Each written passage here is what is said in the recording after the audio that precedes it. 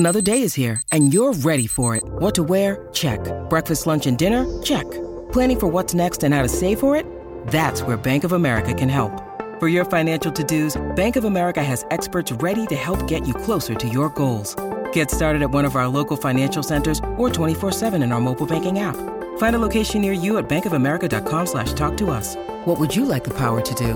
Mobile banking requires downloading the app and is only available for select devices. Message and data rates may apply. Bank of America N.A., member FDIC.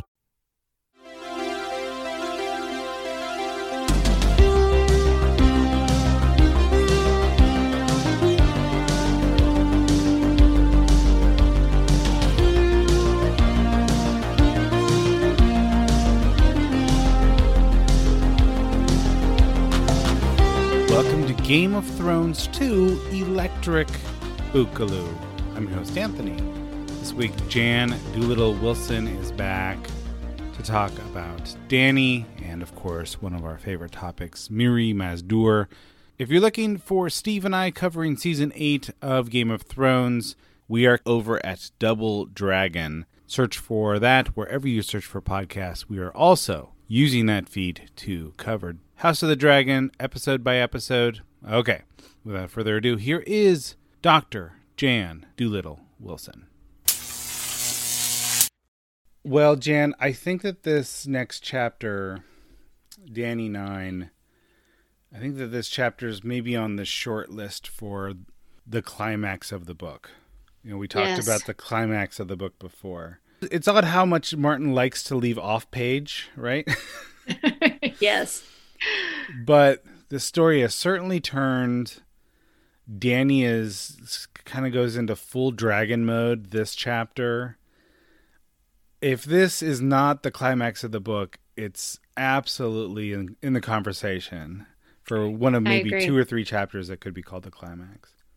I mean, it's definitely the beginning of the birth of a new Dany, right? Right. And, you know, certainly the last chapter is where she fully emerges, but this is the beginning of that and something very distinct. She's pulling away from one thing and something else is being born. And I think, you know, of course, part of that, we talked about this before, with so many of the female characters in Game of Thrones, the men around them have to die for them to really come into their own, sure. Right? Because this is a patriarchal world and, you know, women aren't assumed to be leaders, right? They have power only indirectly through the men in their lives. And, you know, Dany has gone through this entire book now where the powerful men around her have pretty much fallen off. And this is the last of it, right? Do you think that that's something of a little bit deceptive? I mean, I think that 99 times out of 100, if the male dies, then that's bad for the woman, all of the women in his life. In the ancient world, you know, it's like, you know, what's going to happen to the wife of the king? If the king dies, then that person's probably, maybe that person's killed, maybe that person goes into obscurity. Martin really likes to use that guy as a husk. Yeah. And so the woman can kind of emerge in a way that's very cathartic, you know? Yes. Yes. I mean, you could name a variety of characters that happens to, right? Mm-hmm. And so this isn't normally how it happens in history. You're right. I mean, you do have characters like Penny, who's like, yeah, her man dies. So much the worse for her, you know? Right. So anyway, I just wanted to point that out that, you know, it's easy to look at the stories of all of the powerful women in Martin's world and maybe get an odd perspective on what actually the consequences are. Right. When someone like Khal Drogo dies. Right. And typically this is not supposed to happen, right? What was her destiny as the Khaleesi? Yeah. Her destiny was to be taken to the crones, right? To live out the rest of her life surrounded by these other older women, right? Because once her husband dies, her job is done, right? Her purpose is gone. Something that she's kind of been putting off. Right. And, you know, even the Blood Riders at the end say to her, we'll stay until after the funeral. And then once the funeral's over, we'll escort you, to this place, and that's your fate. And that's what's waiting for her. That's what is supposed to happen. The other thing that I wanted to note here is that, we're talking about the death of the male, but oftentimes, if maternal mortality has a parallel to the ancient world, it's 1 every 8. Yes. 1 of every 8 pregnancies results in the death of the mother. Yes. Pregnancy in many ways is looking down the barrel of a possible death. Right. More often than not, it's going to result in, in a new life, but it happens enough that you should be thinking about the possibility of death, right? Yeah, and there's another strange inversion here, right? It's not only that, the call dies, and instead of, Khaleesi just kind of fading away, with the other old women, she becomes this brand new person, like, the phoenix rising from the ashes. And the other inversion here is what you just said, right? The idea that her son is sacrificed and she emerges. When in fact, with a male child in her womb, it should be the opposite in the society, right? Where she is basically the vessel, right? She gives birth to the son, and then she dies.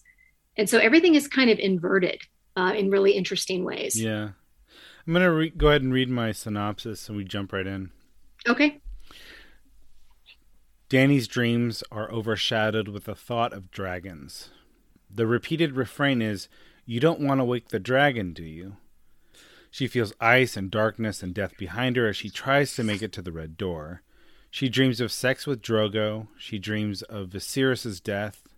She dreams of her grown son and her brother Rhaegar.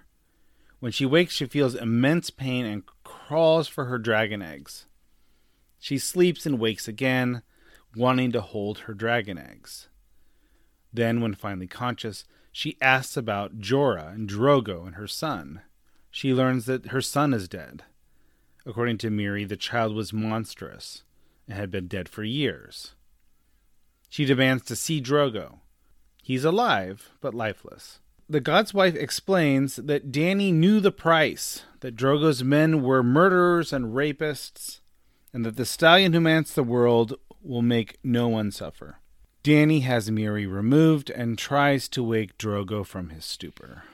When nothing works, she smothers his face with a pillow. Oh my gosh. Oh my goodness. That's a lot. Oh goodness. There's so much that happens in this chapter. And so much. The first few pages are just Dany's dream, where you kind of see in this ethereal tone her transforming into a dragon, right? Yeah. So we were talking remind you a of little some bit. of Bran's dreams earlier? A little bit. I kept thinking of Bran when I read this. It's funny that you say that, because I was wondering, as I was reading this, I was like, okay, I know this is a fantasy narrative, but how often have we actually seen magic in this first book? Yes. We saw it in the prologue, because, they have, they're magical monsters, right? Right. Bran's dreams, we know in retrospect, are magic, but it's very subtle. Yes. And then you get to this chapter and it's like magic is on full display. We knew that there were images of dead people or big wolves or a fiery man walking around with Mirri Maz Duur dancing around. Right. And then we hear tell of Dany's dragonish baby, and it's very clear. It's very clear in this chapter that this is a story about magic. Right. But we're pretty much we're getting right to the end of the book, right? So, and then right. it bursts forth, right? You're right. Everything about sort of all of the stuff about Bran's dreams is sort of flooding back. And maybe because of this, you're starting to rethink, maybe Bran's dreams were magic. You're right. We just get these, this is, again, what makes these books so masterful in so many ways, because you get to the end and think, the signs were there. They were there, but it was introduced so gradually. I love that. And then you start learning, right, in the next couple of books about, warging and the different powers and, of course, tons of dragon lore. And yeah, it's great. Against this backdrop, Jorah in this chapter kind of functions as the skeptic. Yes. I think for a lot of in Bran's But chapters, he has doubt in his eyes. Yeah, that's right. That's right. In Bran's chapter, Maester Lewin is sort of functions as the skeptic. He's like, yeah, dreams are dreams. Right. In this chapter, Old Nan is crazy. Yeah, that's right. These are just old ladies' tales. But in this chapter, Jorah feels the egg and it just feels cold to him, whereas Dany can feel the heat. Very significant. And then also, even though Jorah won't say it aloud, Dany suspects that Jorah has seen something he can't explain. And what Jorah says is, look, I just saw shadows. That's all I saw, shadows. Right. But Dany gets the sense like, no, you probably saw what I saw, because I'm pretty sure I saw something more than shadows. Right. I think you should do a whole podcast on different forms of magic in Game of Thrones. Oh, yeah. That would be so much fun, wouldn't it? Oh, there's so much. There's so much. And, what forms are considered acceptable within certain cultures and which forms are forbidden. How is that different, in terms of Westeros versus Essos and different places in Essos? Yeah. And I think that would be, we could talk about Melisandre. And I'm saying we, assuming that I would be a part of this. Oh my gosh. It would be so great to talk about the different, based on this first book, you're not really certain how much magic is in this. Like the weirwood trees could just be trees, right? There's nothing, but they're right there. It's right. They're really important.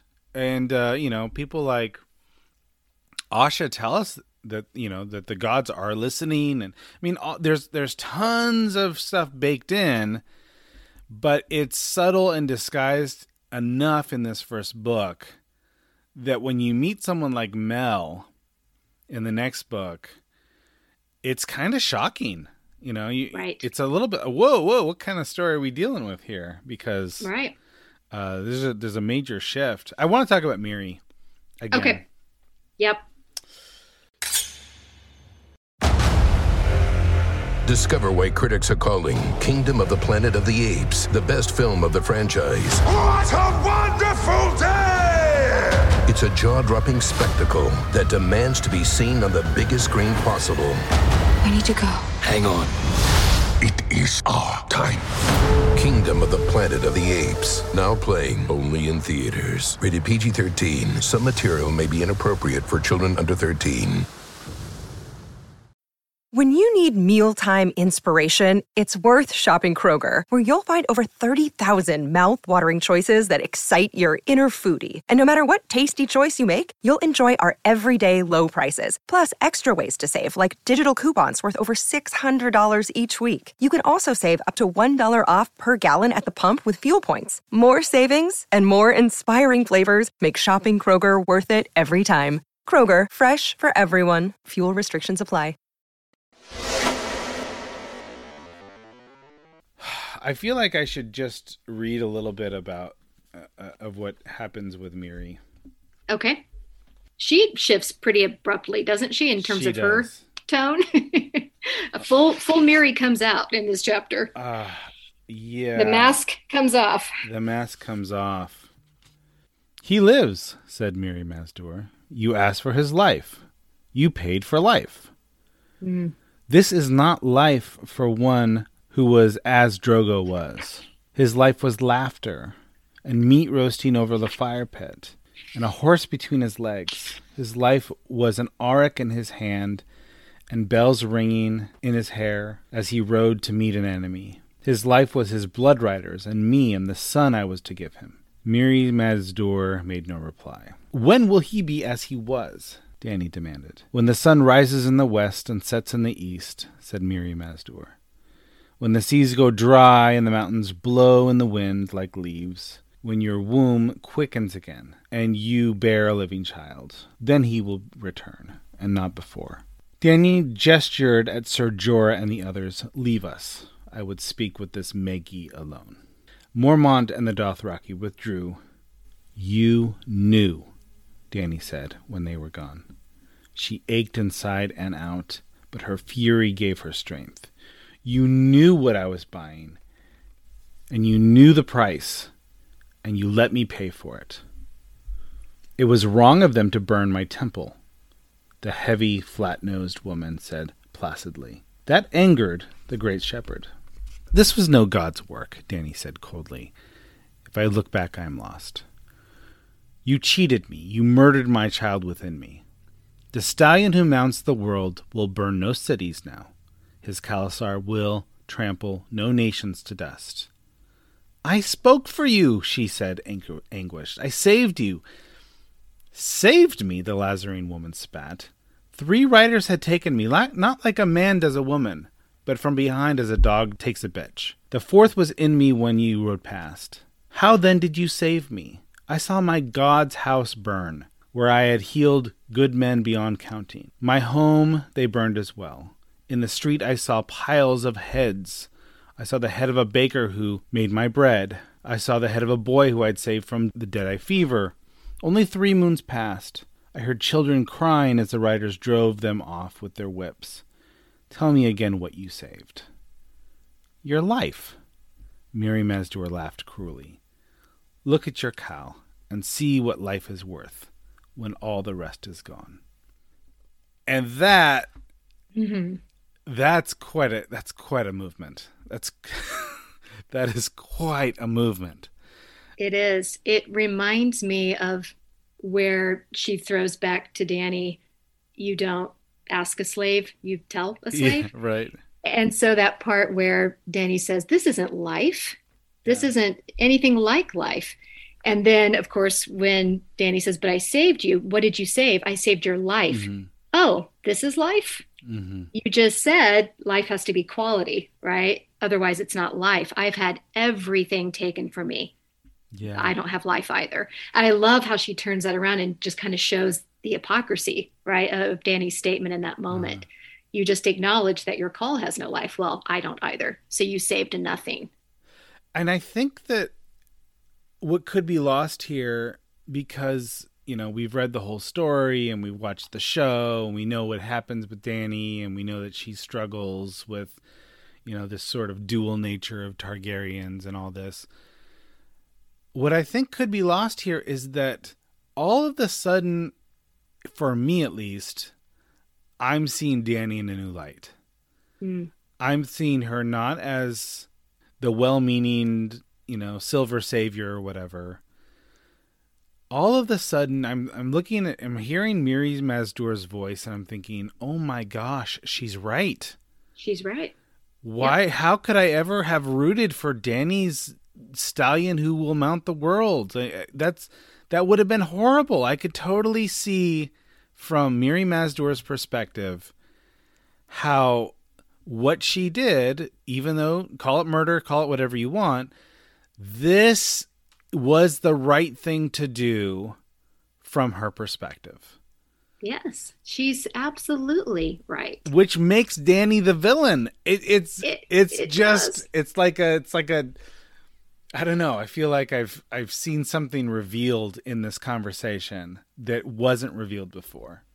Do you think, I've thought about this because I think that at least in the show version, and admittedly it's been a while since I've watched it, but I mean, Mirri is absolutely the villain, right? If you just even look at kind of the contrast between how they are presented, you know, even in the language of the book, Mirri is heavy and stout and flat-nosed. She, you know, unattractive, darker skin. Then you've got Dany, the gold and silver, you know, beautiful, young, right? So they're very much contrasted. But in the Mirri even has bad hair, like perpetually bad hair, right? There's nothing attractive about her. I wonder if you read the book carefully, I don't think that it's as stark in the book, right? Because how can you read those passages you just read and not come away with the understanding of, well, yeah, right? I mean, not only you've got this woman who was not just a priestess, right? Not just a god's wife. She was highly trained, and she was not only trained by, you know, blood mages, but she trained with Maester Marwyn. Yeah. Right. She was trained by a maester from the Citadel. So she had all of this knowledge and wisdom, right? She even acknowledges that, is it Maggie? I keep saying Magi, means wisdom, right? So you've got this woman who has spent her life gathering knowledge to do nothing more than help her people. Well, she's a world traveler. She's a scholar. She's a healer. She's a priestess. I mean, she's all these things wrapped into one. A light to her people, right? She's absolutely, she is in this village healing people and making their culture work. Right. And peaceful people. Peaceful. The lamb people. Right. Right. That's right. They're not the conquerors here. But all of a sudden, these riders ride into town and she's a dog all of a sudden. Yes. And she's bright enough to see how the world really works. And whatever power she has at her disposal to make the world a better place, she thinks that's what I have to do. That's what I've devoted my life to do. And if I can kill this future tyrant, I'm going to do it. Right.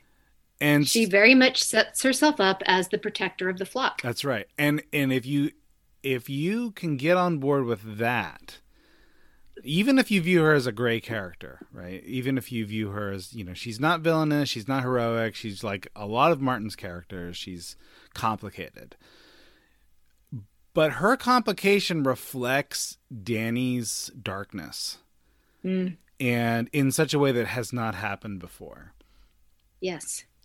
And I think that this is kind of like her Olenna Tyrell moment. Yeah. Right? Yeah. She could have just said, oh, no, that was never my intention. I'm so sorry this happened. Mm-hmm. She could have scaled back, but she just full force. She doesn't deny it. She doesn't even try to deny it. When Dany says, you knew. Yep, I did. Yeah. I knew exactly. You came in. These people burned my home. Yeah. They killed my people. Of course, this is what I did. And in that moment, I think she is revealing how terrible, Dany's actions were, how terrible the actions of the Khalasar were. And yet, I think that you could also point out here that Dany was making choices, right? So she said, do it. You see, whatever magic you have, do it. And it was like, all right, I'm going to warn you about this. Yes. But I'm going to give you what you want. And it was almost like, I don't care about you enough to not give you what you want. In fact, I kind of hope you ask for it because I think you kind of deserve it. Yes. But at the end of the day, she is a slave and she does what her master tells her to do. And what she knows that the master doesn't know is exactly what the consequence will look like. But she's just smarter than anyone else in this story so far. So, and I don't think Dany still has accepted any responsibility here. Right. I mean, all throughout these passages, it's Dany saying, well, again, this is the price for the Iron Throne. It's for a larger goal. Or no, I didn't want this. Right. Even though I heard pretty clearly from Drogo that this is what was going to happen. No, I didn't really understand. Or, my baby died because Jorah took me into the tent. Right. Yeah. Or, this happened because of this evil witch. She still isn't recognizing that actually you weren't just a witness. You were pretty culpable. Right? Yeah, this is what Dany thinks. She thinks you participated in this, right. that none of this, was something that you just were kind of along for the ride for, right? Yeah, this is a major show difference. Here we hear it really is. Dany say this. She says, Sir Jorah had killed her son. Dany knew. He had done what he did for love and loyalty, yet he had carried her into a place no living man should go, and fed her baby to the darkness. Yes. He knew it too. He fed her baby. Yes. Yeah, so she is totally like, later on, Miri says, you didn't think it was the horse. That was the lie you told yourself. Yes. You knew the price. And Dany doesn't, protest. It's not like, at that point, she's like, did I know? It's sort of, she's a little bit murky here. Right. The other thing I wanted to point out about Dany's shift here is that she finds out that this girl that she had saved prior and sort of taken as a slave was then raped several times and killed. Yes. And then she says, "It was a cruel fate," Dany said, "yet not so cruel as Maegor's will be. I promise you that, by the old gods and the new, by the lamb god and the horse god and every god that lives, I swear it by the mother of mountains and the womb of the world, before I am done with them, Maegor and Ko-Jago will plead for the mercy they showed Iroe." The Dothraki exchanged uncertain glances. "Khaleesi," the handmaiden Irri explained, as if to a child, "Jocko is a Khal now, with 20,000 riders at his back." She lifted her head. "I am Daenerys Stormborn, the blood of Aegon, the Conqueror, and Maegor the Cruel, and old Valyria before them. I am the dragon's daughter, and I swear to you that these men will die screaming. Now bring me to Khal Drogo." Okay. So interesting, isn't it? How she describes herself. She's not Khaleesi there. She's not right? Khaleesi. She says, she rises. What does she say? She goes full Targaryen, she says. Full Targaryen. "I am heir to the Iron Throne. I am the descendant of Maegor the Cruel," she names him, right? Why name Maegor the Cruel? Well, because for her to be full Targaryen is to be this creature of dragonish vengeance. Yes. She wants these men to die screaming. Yes. She wants to torture them to death. It's not like she's like a person of justice. She's a person of vengeance. Vengeance. And so when she goes full Targaryen, I think that in this chapter, she absolutely finds her voice, and it is scary. It's scary. But you know what's interesting is no one quite believes her yet. Right? I mean, how many times does Jorah say, "Oh, you have a gentle heart"? Mm-hmm. And she kind of spits back, "I don't have a gentle heart." It sounds petulant in those earlier chapters. Like a child. This doesn't sound petulant, right? And it reminds me again, if we flip back to the dream, I think it's so interesting, not only just the change in language, right? Going from, "you don't want to wake the dragon," which is something her brother constantly said to her. And it was a threat then, right? That it kind of cowed her into obedience and doing what her brother wanted her to do. Right. And then we, get progressively narrower, right? We eliminate words from that sentence until we get to want to wake the dragon, the dragon. Right. And now this idea of waking the dragon is not something that is a threat to Dany. It's a threat from Dany. And it's all right here in this dream, to the point where the visor is lifted and it's her. It's no longer Rhaegar. Yeah, Rhaegar's not the last dragon. She is. He's not the last dragon. And so what I think is so interesting is she knows. This is my interpretation. I think she knows exactly what she's going to do when she wakes up. She hasn't maybe fully grasped that idea yet, but I think the plan is in motion. Because when she wakes up, what is the first thing she does? She crawls toward the eggs. Yeah, she wants the eggs. She doesn't ask for Drogo. She doesn't ask for Rhaego, her son. She does ask for Jorah, but I think she asks for Jorah because she wants to order him to bring her the eggs. Yeah, she crawls for the eggs. She specifically asked for the eggs. And when she says, when it goes, you don't want to wake the dragon, do you? Until the language changes to just the dragon. Yeah.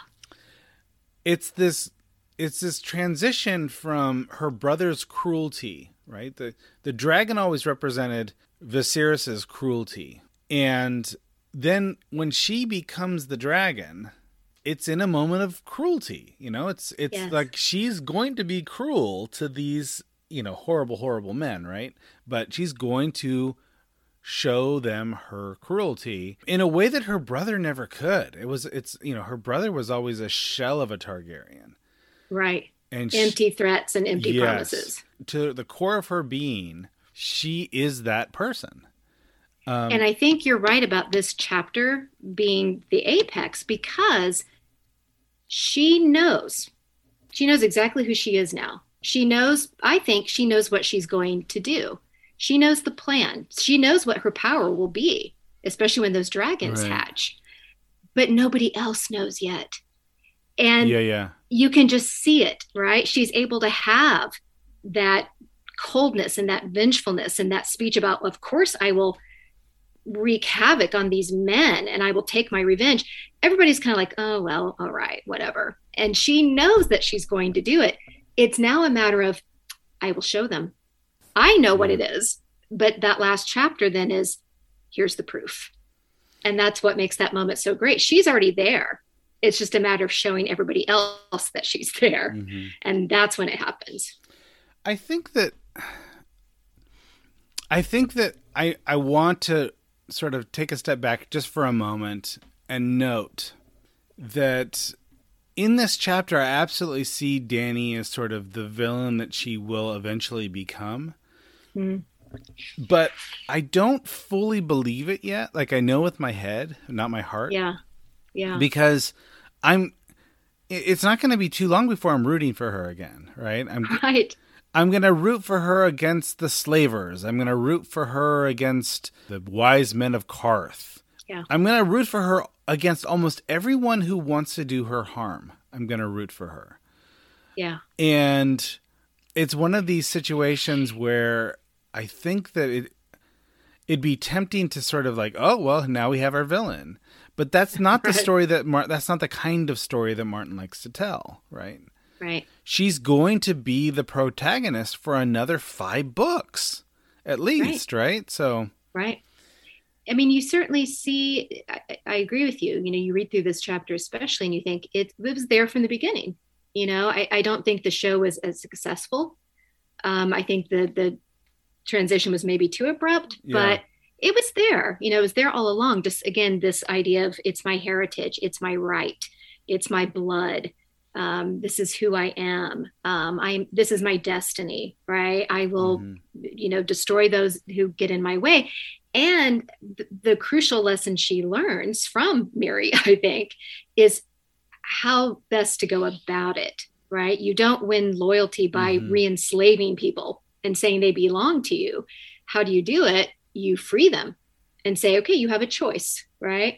I will free you. You can go on your way. Or if you stay with me, I promise that I will protect you. And I've got these dragons now, right? Yeah. So she gets a lot wiser as she goes through and she learns how to earn loyalty. That's true. And at this early stage, and she's still very young and yes, and makes so many more mistakes, but this is her turning point where she goes from, I kept writing in my notes, it's amazing how quickly she transitions from maiden mother crone.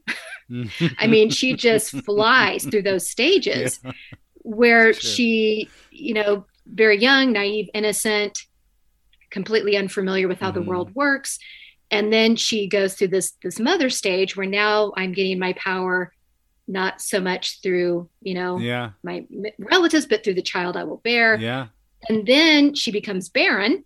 That's right. And she transitions to the idea of the powerful crone who has sort of given this monstrous birth. Yeah. Right. That's which gives her power through her dragon. So I was thinking a lot about the mother maiden crone idea, through various female characters and how they're feared, one, because they're powerful, but two, how they really kind of invert and pervert in many ways what women are supposed to be. That's interesting. I'm so glad you point. I hadn't thought about that at all. It's sort of this, it's like she goes through this fast forward treatment. And the reason why that's so fascinating to me is because there's a little bit of a time discrepancy in this tent. So not only does she transition from, maiden to crone seemingly overnight, although we're not sure how much time has actually passed. But when the baby's born, Miri says the baby has been dead for years. Yeah. It had death worms inside of it. And, you get the idea that it's maggots and whatnot. So there's almost something weird with, like, the tent is a place of death where no man should enter. That's what she says. But people long dead are coming back to life, maybe. The graves cast a long shadow is what Miri Mazdur said. And so that the fetus has been dead for years. Well, how can that be? There's something weird happening, something distortative about time that's going on in this ritual. Do you think, you just made me think of this, Anthony, do you think it's related to her mantra about if I look back, I am lost? But then she recognizes to go forward, she has to go back. And so there's that time element to that as well. And then the red door, which symbolizes the childhood. Yeah. So there are all kinds of distortions and juxtapositions with time, I think, especially in the Dany chapters. Yeah, the dream is interesting because she's being chased by something cold that represents something like death that's behind her. And she's trying to pursue the red door, which I think represents her innocence, her childhood, or something like that. Right. The house she grew up in had a red door. So she's racing for that, but all of a sudden she becomes a dragon in her dream. Right? And now she's flying over the sea and she's looking at, at Westeros with its stone houses and whatnot. So I'm not sure if I think she thinks that she's pursuing the past, but in reality she's becoming something else. She's transforming into something else. Right. I'm not sure what's happening here. Because, by the time the dream's over, I think she's got a pretty good idea about what has to happen with these eggs. Yes. So there's something in the dream that maybe wasn't revealed to us that kind of told her what to do with the eggs. I don't know. Yeah, it's in combination. If you think about that last chapter, there are all kinds of questions too about, again, what exactly makes the eggs hatch? Yeah. And is she the mother of dragons? Is she the dragon? All kinds of questions about that, which is for another day. But I think there are lots of great hints in this chapter about what that means. And the fact that baby was born with dragon scales. And there's, obviously the history of, the Targaryen ancestral bloodline. So I think it all ties in. And maybe this idea of, again, innocence versus something dead and cold is very representative of the Targaryen line, as well as her own personal history. There's so much we could explore there. One thing that is interesting to me is that when she's in the dream, I guess Jorah's voice is there, and Jorah basically says Rhaegar is the last dragon. And then she sees what she thinks is Rhaegar, in full black armor, sitting atop a black horse, and she pulls up the visor and it's her face on the inside, suggesting that she's a stand-in for Rhaegar or some way, or Rhaegar is a stand-in for her in some way. Do you think it's that she is now replacing Rhaegar because Rhaegar is dead? Or was it that Rhaegar was never meant to be the dragon, that she in fact is the dragon? I think that that is certainly there. I think it's important to note that in retrospect, what we know about Rhaegar is he's not a man of violence. He's not a man of cruelty. He's a man of poetry, and he's a man of generosity. And of course, he falls in love with the wrong woman, and so he's got foibles, but he's not cruel.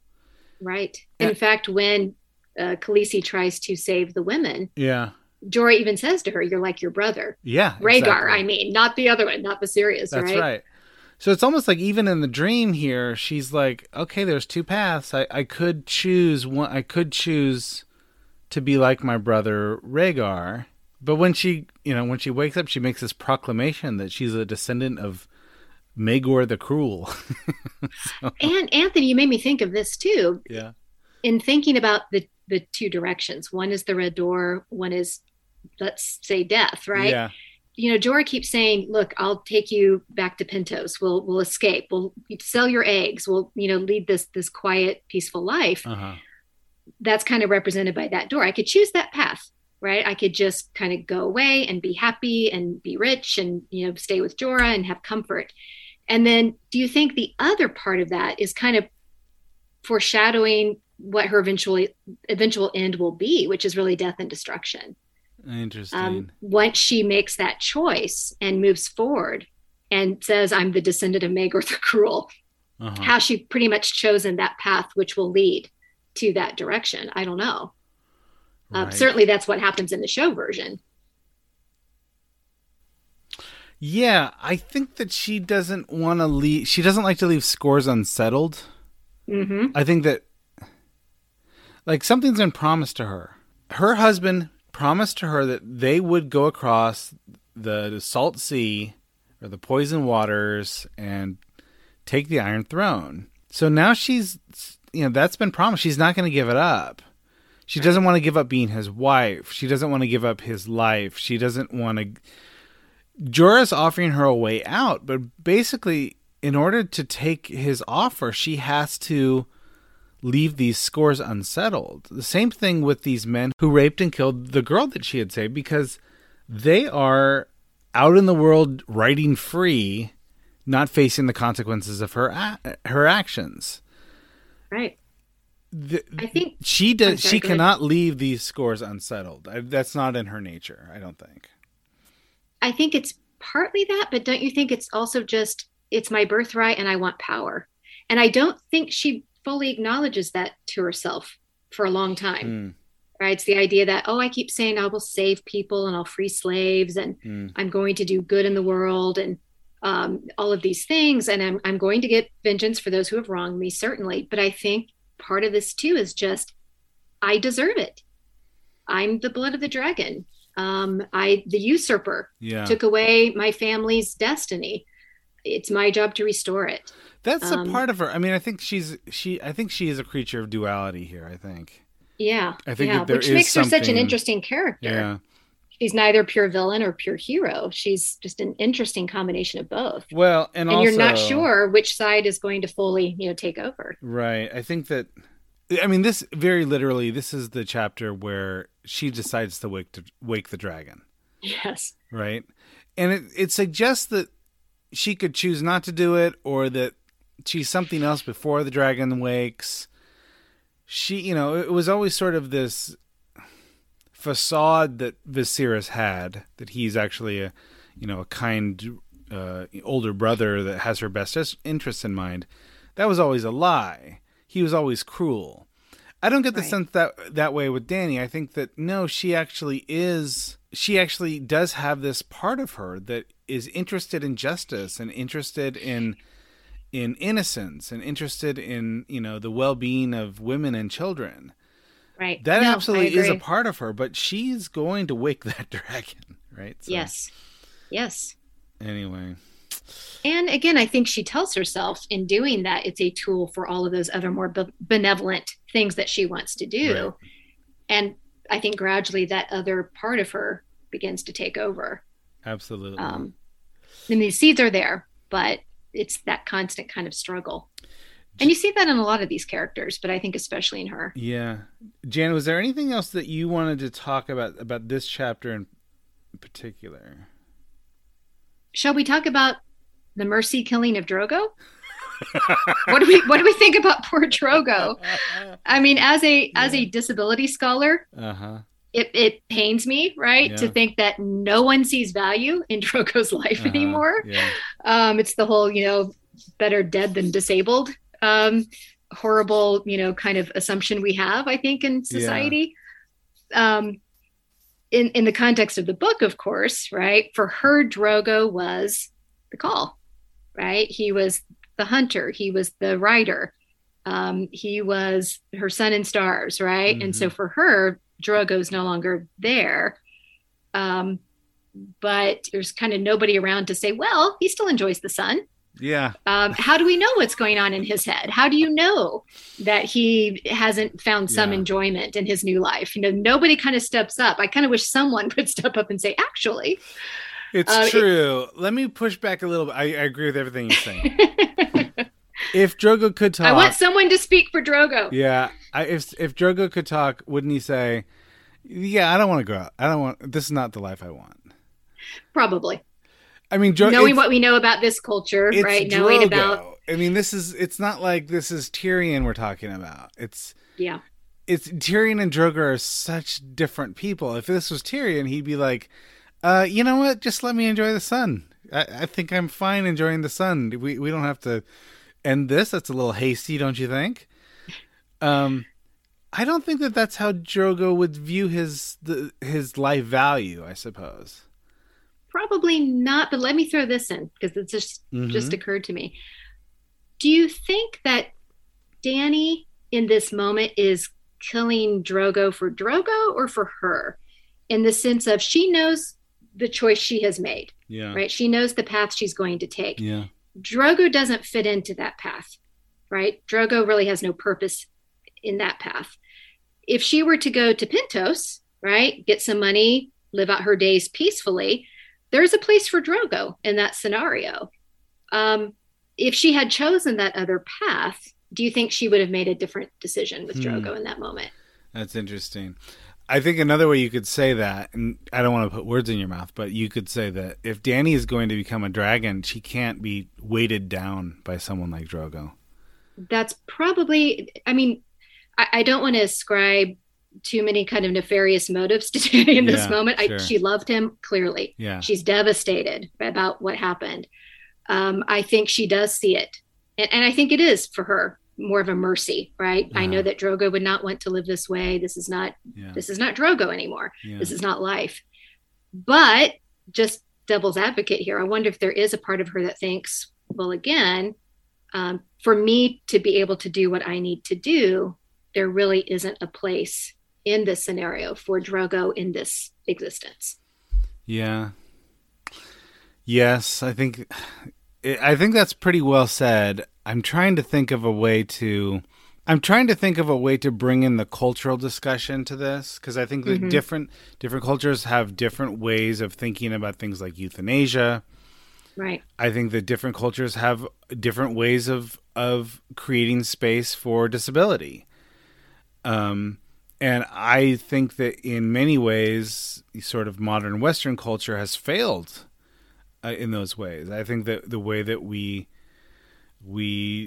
treat our elderly is significantly diminished if you compare other cultures.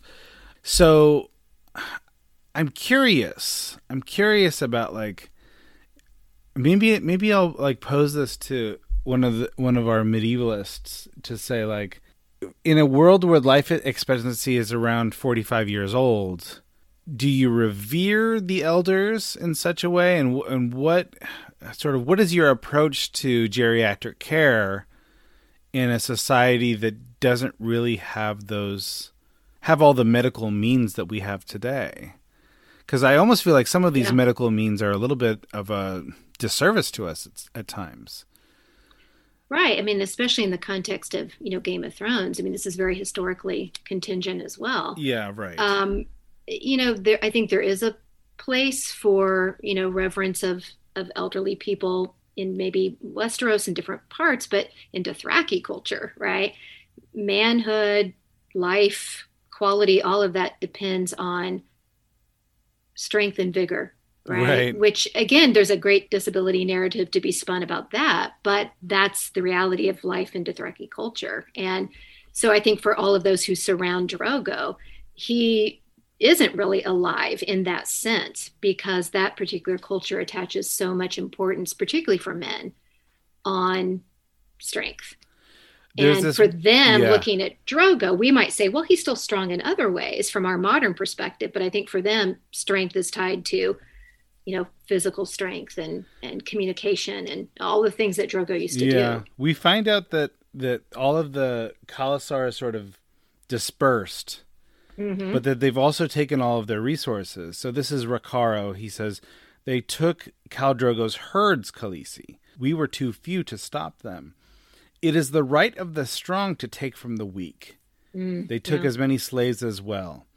So it's like, all right, well, if that's your life ethic, if that's your worldview, that it is the right of the strong to take from the weak, that's just so foreign to my sensibilities that it's hard for me to even sort of project a sense of, like, what would be a good approach to disability in this culture? What would be a good approach to euthanasia in this culture? Yeah. It's so different. This, and of course this is an invention of Martin's, right? Right. But it's certainly one that Dany's not going to agree with.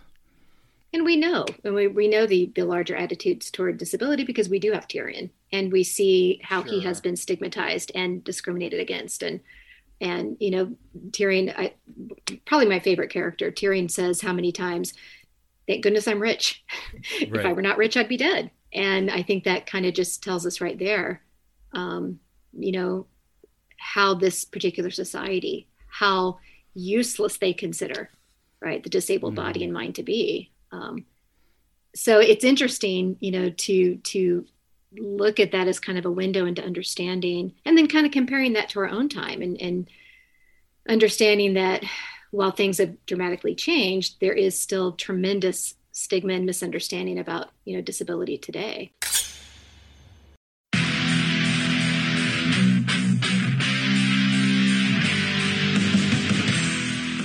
We're getting geared up for the 6th annual Summer Badass Fest. And while we're working on a slate of apex badass films to enjoy, we've got an early action-packed announcement to make. Just like last year, we're kicking off Badass Season with a live movie watch and podcast recording. We've rented out a theater for connoisseurs of action films and Bald Move fans that just want to have a great time. Unlike last year, this year's movie is top secret. Hush hush. No hints, except it's incredibly badass. It stars an absolute icon of the genre. We're willing to bet most of you haven't seen it, and it's going to be an incredible viewing experience with a packed house of Bald Movers. Those of you who came to last year's screening of Total Recall know what a party it was. And those of you who didn't, now's your chance to experience it. Meet me and Jim, order some custom movie-themed drinks at the theater's full bar, then watch us record the full podcast for the movie. We reserved the venue over twice the size as last year, but seating is still limited.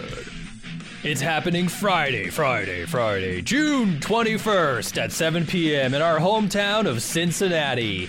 Get full details and buy tickets at baldmove.com/live. Cincinnati's actually a pretty great city to visit, and we've got lots of details for side adventures on our event page as well. The Reds are playing the Boston Red Sox in their fantastic Riverside Stadium. The thrills of Kings Island just minutes away, and I'll be leading a kayak trip down the scenic Little Miami River on Saturday. Again, get full details and get your tickets now on our Badass Fest 6 page at baldmove.com/live.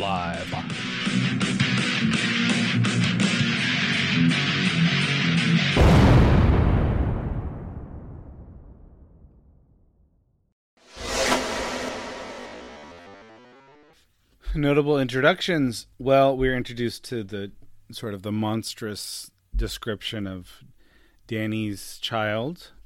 Yes. We're introduced to the word dragon dew, which Dany calls calls the heat coming out off of the dragon that's causing her to sweat. That's right. And you could argue that we're introduced to Mirri Maz Duur's motives. I think that might be contentious to say, but let me just say this. We see a window into her thoughts in a way we haven't in previous chapters. Right. Like we said, that mask fully comes off. That's right. Notable departures. Well, a very notable departure. Drogo departs.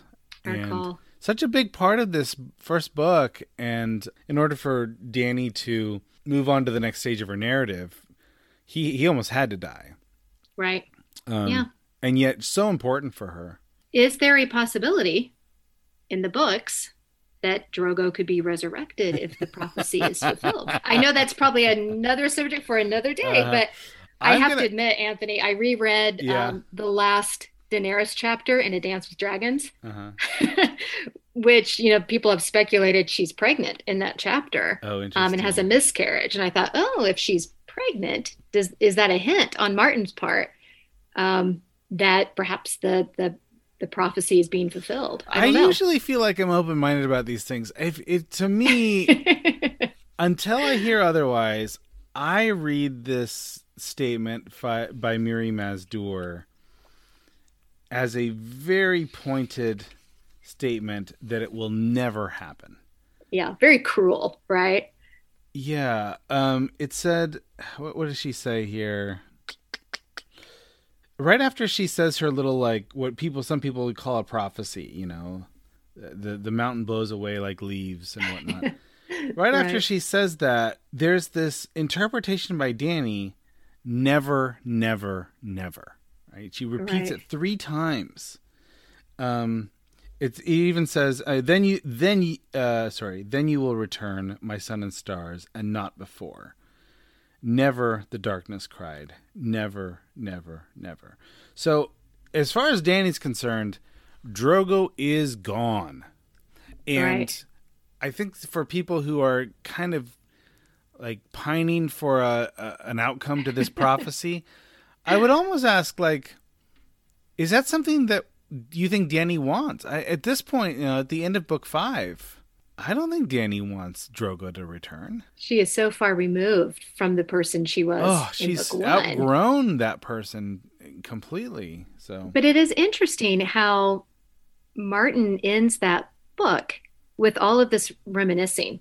You know, if you it's a long chapter. If you read through it, which again I did for the first time in a while last night, it's all about the past. It's all about Drogo and her baby. Yeah. And her looking back to her life with, you know, the Dothraki. And it's quite interesting how she has come so far from that. And yet it ends on and I think probably part of that is a narrative device to remind the reader, remember when this happened? Because what's the last scene there? Those old calls come riding up to her, the ones that she promised revenge on. That's right. I forgot about that. That's probably why, which is why I reread the chapter, Anthony, because I thought, I can't remember, does Martin end with her getting the revenge, or is that just in the show? And so I went back and reread it and thought, oh, that's where it ends. That's our last moment with Dani in the books. Interesting. Where she's standing next to Drogo or Drogon, her dragon, and you see the Khalasar riding up. Right. And so, wow, what a moment to end on. So it's interesting. That's probably why Martin took us back. Right. But again, there's that passage where she feels sick. She starts to bleed and she says, oh, it must be my moon time. But then she looks up and says, no, it's not the moon time. I've never bled this heavily.